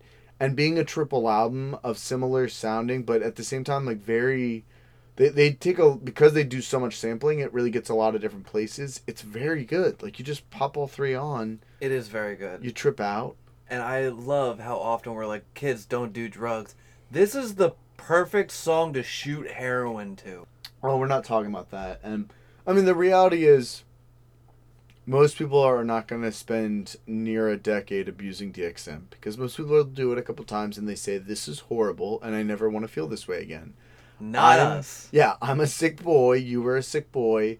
And my drug career was based around the idea that I could do DXM in a way that other people smoked weed. So it was just a different lifestyle, and it has had profound changes on my brain chemistry and the way I perceive music. So many CVS visits. Yeah. So the next one is Ilsa. Tutti il colore del buio, which takes its name from the Italian title of All the Colors of the Dark. The Sergio Martino, Edwig Finnick, Pseudo Giallo, Rosemary's Baby ripoff, Satanic Panic, crazy film. And this is like, of all the records in the decade, maybe the single most important record almost. Not the record itself, but more of the impact and the surrounding of it, and the very short story, which again is riddled with a bunch of drug use and whatever else. Yes. Is I saw Ilsa for the first time at Damage City, which is a punk hardcore metal festival, relatively small, but still big in DC, that happens every year. It's, I think at least in part, was organized by Chris Moore, who was the drummer for Magruder Grind and is the drummer in Coke Bust and Disciples of Christ and some other like awesome power violence bands. And I did a ton of drugs the night before the thing. I did some drugs the day of. Get specific. What was the date? What was the time? It was March 2011. I had a bracelet on because of my DUI, so I couldn't drink. Yeah. So my drug use was on the upswing. And I wound up, before the show, eating a weed candy Jolly Rancher that everyone said to take half of, so I told them fuck you and How do you take half of a Jolly Rancher? Well, they were like much thinner. They're made out of steel. Yeah, no, they were much thinner, so they were like, Oh, like but those they long were, ones? yeah, it was Yeah. like the long boys. So I broke it in half, and then I just ate both halves, and then I This will got, be easier to put in my mouth now. yeah, then I was so fucking high, I could barely, like, I basically kept having to leave the venue because I was like, I am too high for this. I'm like so high, I feel like I'm made out of brownies. And Ilsa, I think Ilsa was the opening band, and what I didn't realize at the time, or maybe I did, it doesn't really matter. They're made up from dudes from this band called Time of the Wolf. That was one of the few black metal bands from the United States, let alone like the sort of south of the Mason-Dixon. And I saw them my first month of college as a freshman at this crazy show at UMD and blah, blah, blah. So I immediately was like, oh, these dudes fuck. Like, they're cool, even though their black metal was okay. And then they come out with this crust sludge death metal shit that's basically really surprisingly well written lyrics that are interesting narratives that like deals on top of fucking rowdy as fuck, like super distorted sludgy riffing, the occasional like blues through amphetamine psychosis, guitar melting solo, cabinets crumbling, just like pummeling drums, and then these near monotone vocal shredding screams. And I'm just standing there like weed candied, brain melted, having just been up for way too many days, more than one, and being like, this is amazing. And their album was already, they had done a pre-release version, and then they had just done like a super limited LP, which I eventually did get the original pressing of. But I was just stuck for the next like 3 months dying to hear them again, but they hadn't done a big release of it yet, and there was no way to really hear it. But you know what it set me into was death metal. Like, I had listened to death metal here and there, you know, I did the whole OD denial and blah, blah, blah, blah, but I was never really, like, I spent the last 4 years before this listening to exclusively black metal, Yeah. as far as metal goes, and the occasional doom and sludge. But this was a band that I think they partially got me because of some of the sludginess, but they were death metal, and they threw me into death metal, which now I listen to more than any other kind of metal, and it's like, you know, it was just, it totally, that, and it was partially because of the bracelet. I couldn't drink, which was such a shame with death metal, and I wound up just doing DXM every other day, and blah, blah, blah. But we wouldn't have done our Carcass episode last year if it wasn't for seeing Ilsa in 2011. That directly led me to Descanting the Insalubrious. So you guys are welcome for that first episode that you loved and the second episode that you kind of meh. Yeah, mad over. It's just like a rocking record. It's, I mean, to listen to it in the context of metal and death metal overall and whatever, like, is it the greatest death metal album of all time? No. But is it the single most important death metal album for me? Yes. And the last song is fucking awesome, but the whole thing rules. I mean, there's the middle song is called Frosthar, which is just this chugging fucking riff. Let's just listen to Frosthar for a moment.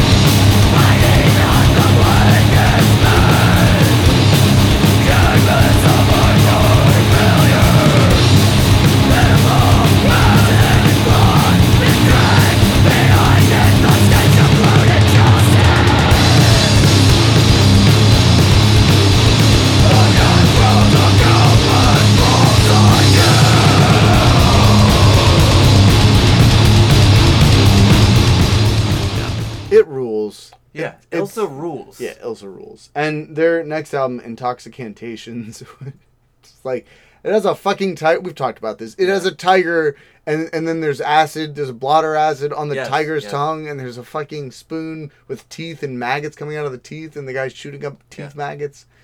They rule. Also, one of my favorite band names, strangely enough. Ilsa? Yeah. Yeah, Ilsa She-Wolf of the SS. Yeah. I know. If you're going to pick an exploitation film to riff on, that's a good one. So, yeah. Album rules. It was Contagion released the original LP, Dark Descent, then re-released it. The next one, I'm not the person qualified to say much about this. Macintosh Plus, Floral Shop, originally like a MP3 self-release / on Beer on the Rug, then cassettes, and then there's like semi-official LP versions. It's the Vaporwave album along with Echo Jam. It's the most famous. It's the most memed. It's the Head of David, pink background. It's the whole thing. Vectroid just came back and put out his first new Macintosh Plus material since this, and it's very weird. For a second, when I heard that Mac, and I was like, if he says Malcolmore, I will actually punch him in the fucking mouth. No. I was ready. I don't know if you were talking. I don't know if you saw, but my hand actually curled into a fist, and I was ready. Yeah. To hurt you. No, I didn't see that. But basically, Vaporwave was designed by a computer AI to appeal directly to me, and despite many of the things that make it incredibly cringeworthy, I couldn't deny its excellence. It became like such an explosive hotbed for creativity, and at the same time like total staleness and ultra like immediate memeing of itself and all this like it's just a wild.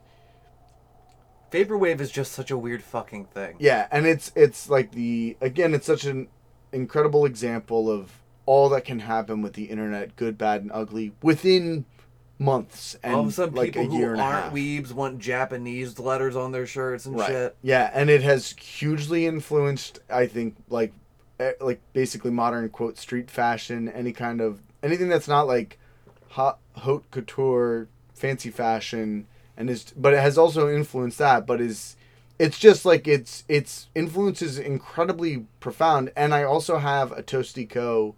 Macintosh Plus Floral Shop crew neck, which is you do clutch and worth a lot of money, and that's cool too.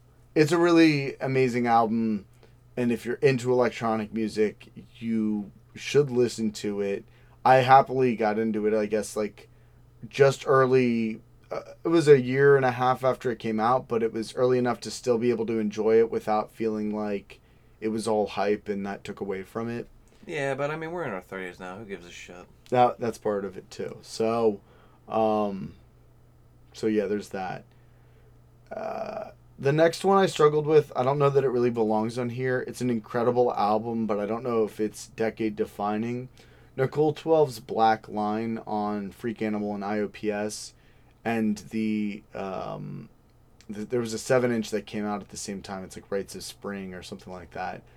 It's definitely, in some ways, the best Nicole 12 album, and it elevates the subject matter and the sort of, I think the approach is more intellectually interesting than on Substitute, but it also doesn't have some of the same gut-punchy, like, wild unpleasantness of Substitute, which has the ballad Ballerina, which features music from the film Lolita, set to like a vocal narrative about a guy wanting to fuck his daughter who's a ballerina and jerking off into her shoes and all this stuff that's just like awful. Or the really horrible samples, like there's the whole Megan's Law, I can't think of that, but there's a whole song based around the samples from the Detective. I like Nicole 12. We've listened to that album all the way through. Yeah, and so anyways, I mean, Black Line is very good. There's a song called Wrinkly Bills that's especially like, like the synth of it is just like, like I immediately am just picturing an old dude with his balls out in a car, and they're just sitting on the leather seat of his car, and some like underage girl is, receiving money to do something with Fillet him. Whatever it is.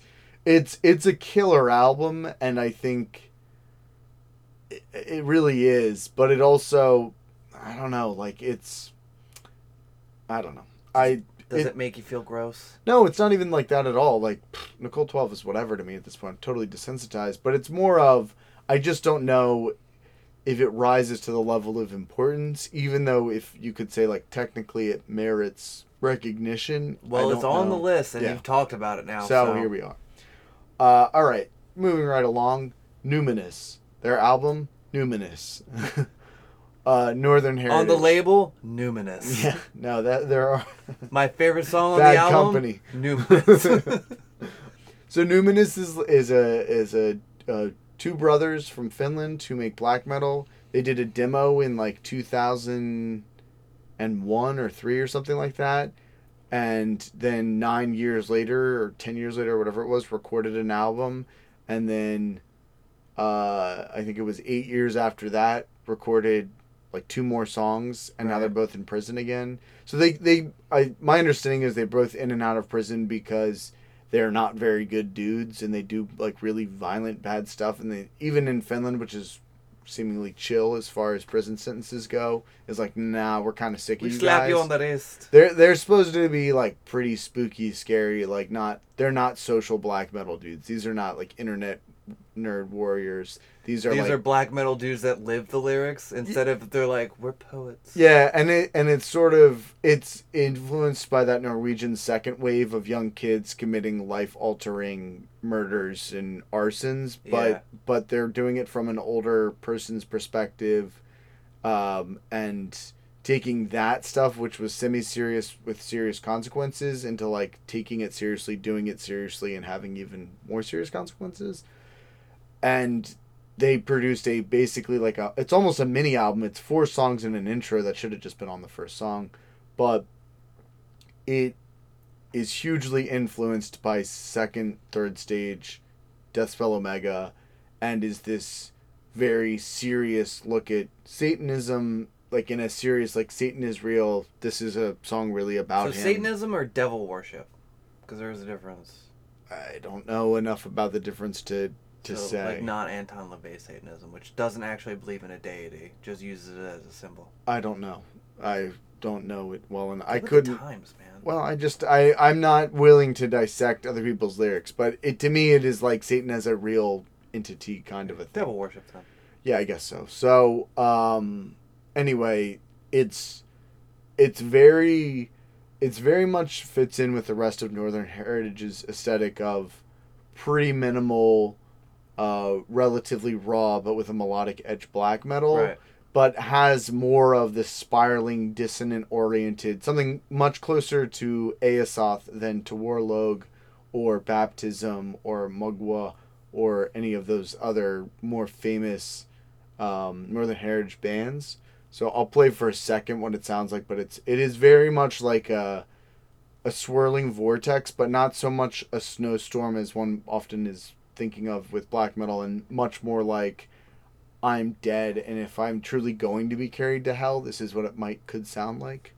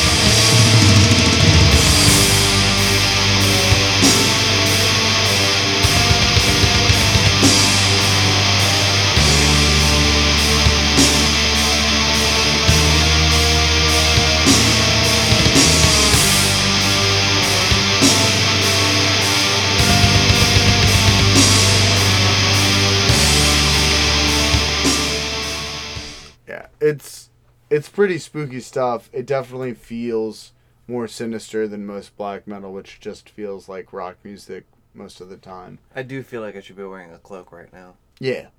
And there's a couple of parts in some of the songs where, like, occasionally, like, very briefly for 2 or 3 seconds at a time, scrap metal will show up, or other, like, slight industrial signifiers, which are just it's just like this very short kind of things that then a 9-minute song becomes about waiting for that 2-second part. Yeah. Because it just has that like perfect factor to it.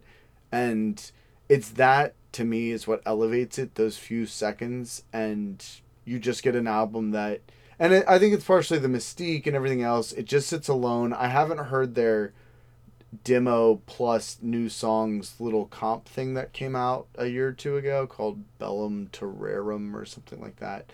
Bellum Tyrannus, maybe. But as far as I'm concerned, complete, perfect little statement, and like kind of my favorite finished black metal thing other than Clandestine Blaze to come out in the last decade, which is pretty blasphemous in its own right, but I'm willing to go there. You're a terrible person. Thank you. So there's that. The next one is Pest Demon? yeah, it's some of these are like hard to talk about with a much larger context of like noise and industrial music. So Pest Demon. Pest Demon is he now records under the moniker Arc and some other stuff.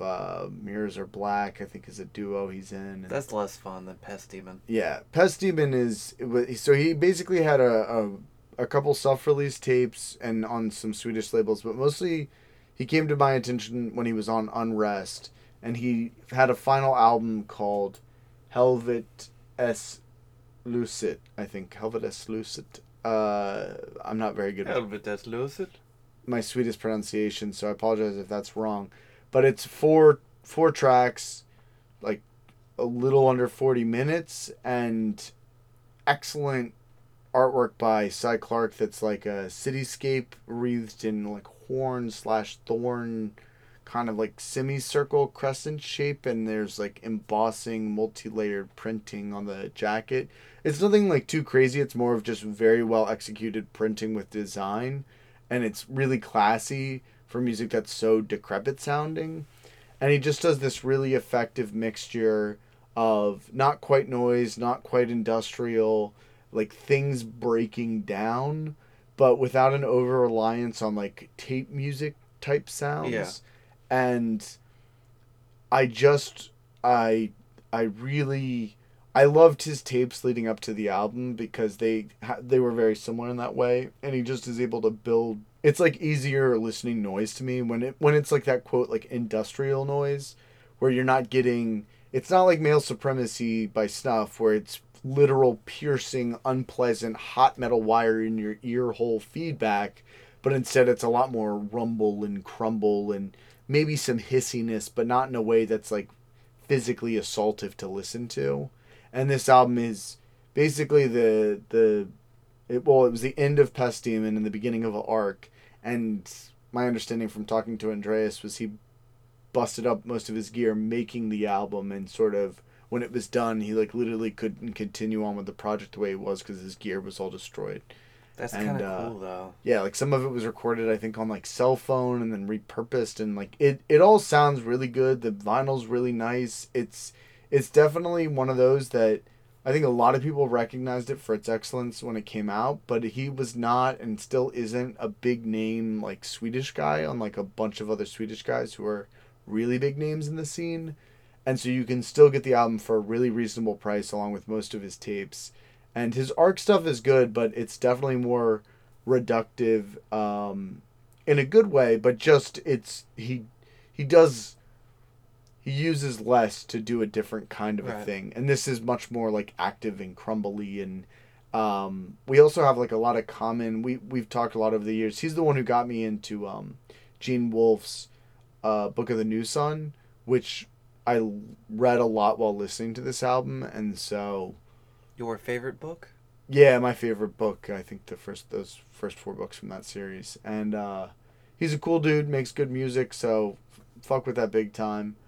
The next one is Piha Kuolema, Savun Vaiken Kolkisi. If that's right. My Finnish is about as bad as my Swedish. I'm turned on. It's on Anima Arctica, and it was the first album by Piha Kuolema.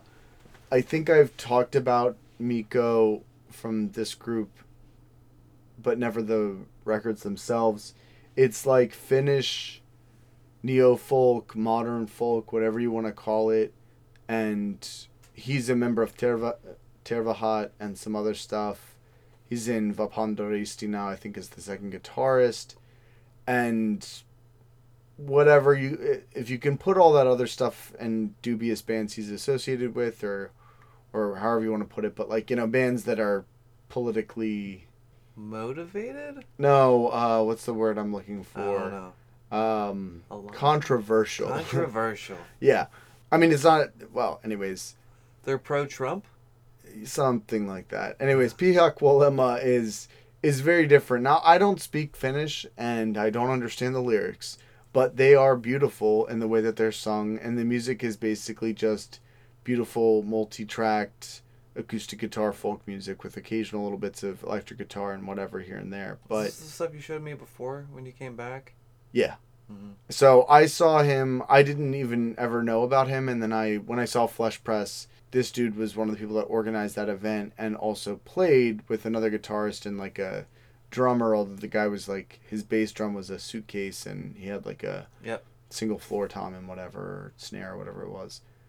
The guy's really talented musician. His music is super beautiful. The last time I played in Finland, we played in the same shipping container, like played the same show, and the album is just like, since hearing it the first time in 2014, I have listened to it many, many, many, many, many times. It is really excellent music to sit around a campfire to, just as good to sit at home, and not understanding the lyrics does not inhibit my enjoyment in any way. And there's just like, there are songs that just are beautiful regardless of the language barrier.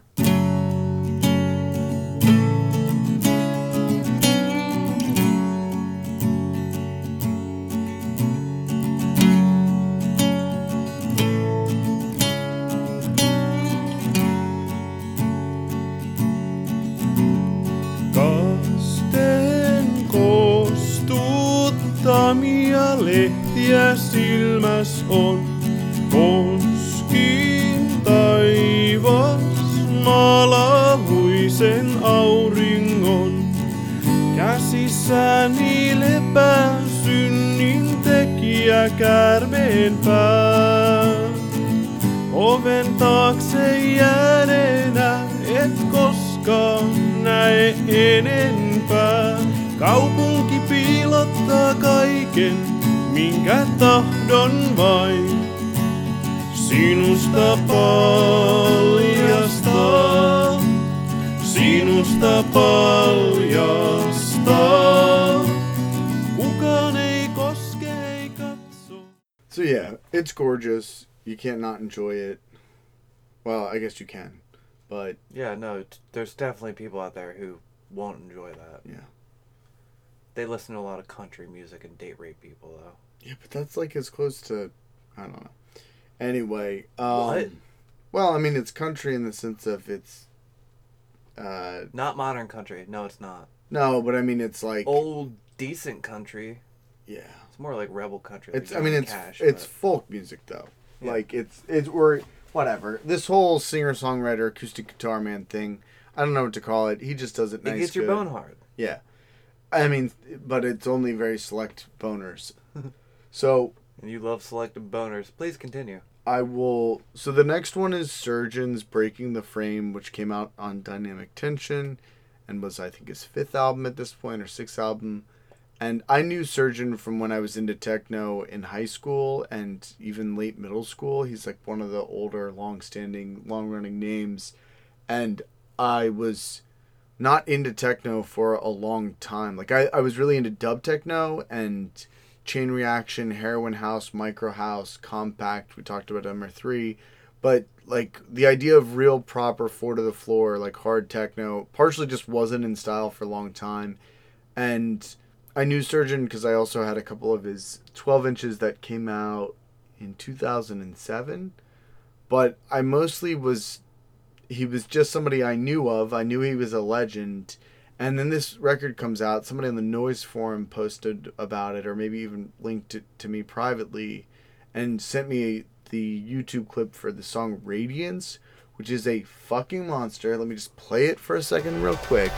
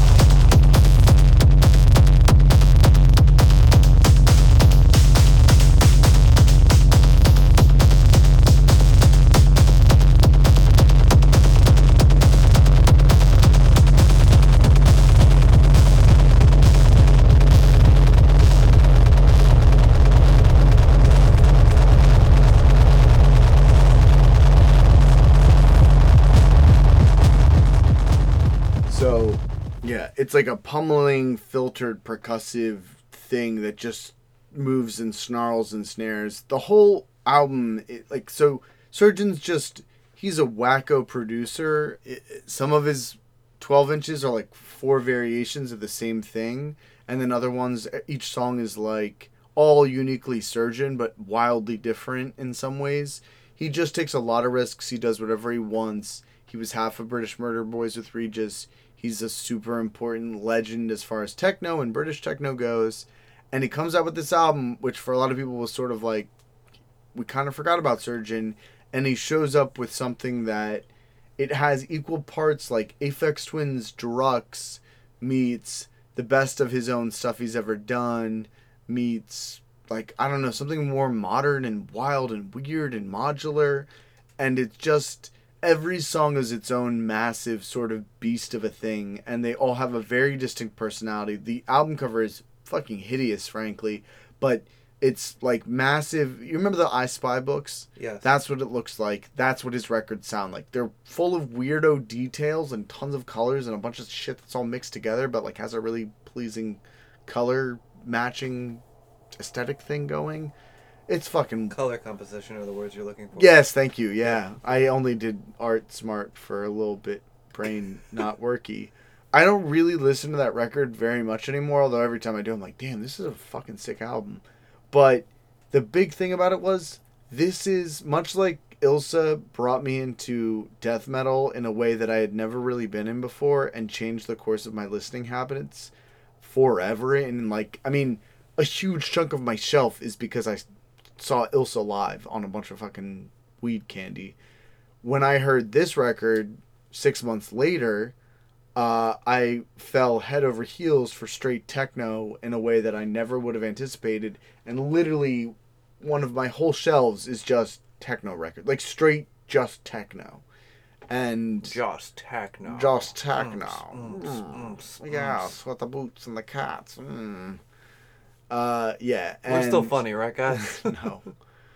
And so it just fucked me up. And again, I got like another year and a half before I get sober. So I'm doing the drugs, I'm doing the drink, and then I'm buying Techno 12 inches from Hardwax and Discogs. Like you would think they were gonna stop pressing records for the rest of the time unless I kept buying them.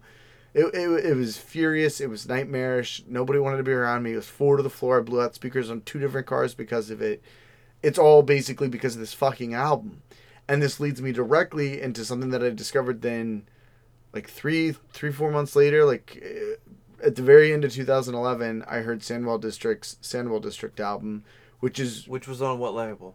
Sandwell District. And it's the sort of like remixed predecessor of Feed Forward, which was the vinyl only, fancier, art filled whatever version, which sort of turned Sandwell District into the powerhouse they were. But by the time the massive crossover started happening and sleek, modern 2010 techno was the new big in thing, and Regis became as important as Joy Division for a while in this like weirdo post-punk techno whole deal, that vinyl version was long gone and selling for $200 to $300 and now sells for like $1,000.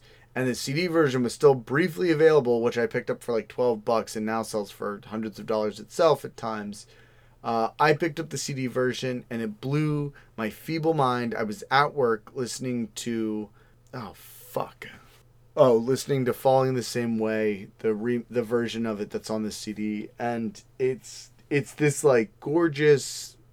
It just reminds me of 10 other minimal techno songs from 10 years before, but brought into this new thing. It's amazing, and Samwell District is Regis, Female, Function, and Silent Servant. All of them appear on this CD. Their level of contribution is unclear. It definitely seems that more than most things, they truly meld together to create something better than the whole of any one of their parts. Although I would say I generally worship Regis in most of what he does. The album is weirdly disjointed, and at the same time so powerfully gels together, and it just has these big slabs in the way that Regis like to do of, here's a thing, it starts sort of abruptly, it ends almost as abruptly, sometimes there's fade-ins and fade-outs, not always, and then you're just going to get like a really good thing for however long we decide to let it play before we cut the track. But because of Function's like warm, incredible, like at his very much peak during this period, sound design, and Silent Servant's like spooky dystopian post-punk bullshit, and I don't know where Peter Sutton, I think it is, the dude from Female's influence comes in, but it all just gels into what is like the best techno album from 2010 to 2020. And probably from 2000 to 2010. At least as far as pure normal techno goes. And it's minimal, but it's not, as somebody who years before this was listening to Compact and Perlone, it's not that kind of minimal. It's a different thing. It's just like, it's going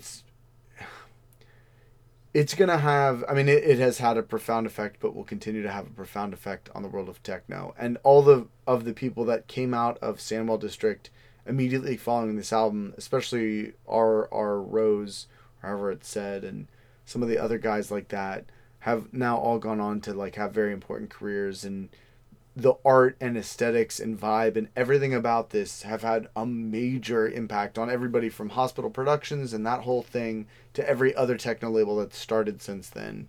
It's just like a big deal, and it's not because the album was there first or anything else. It's because like they just did it right. They did an incredible job, and you wouldn't have Avian or R Circular Sound or any of those other fucking things. Shifted Sia, all that stuff. None of that happens. None of it. Without, I mean, some of it was happening, but it was this that created the big push and platform for everybody else to go out and conquer, in my opinion. And I think I'm right. So you always fucking think you're right. Yeah. And then to cap it all off, we've got Chelsea Wolfe with Apocalypsis on Pindu Sound. Bring me home, Chelsea. And she's the ultimate spooky goth girl for the 2010s, who immediately turned into something crass and less good, in my opinion. I mean, her real main second album, Pain is Beauty, is called Pain is Beauty. It's got like a painfully bad font and a, like, I guess pretty... It's in Comic Sans. No, it's not that bad, but it's like everything about it. So she went from being on a literal like art, fashion design, New York, Brooklyn label art house thing, and having all these like weird whatever stuff, into a much bigger, wider scope, bigger sound, more bombastically produced thing that is good, but is way more arena goth than this sort of Bon Iver, if Bon Iver was a chick who like slept next to skeletons but also was super hot and like everybody wanted to bone her.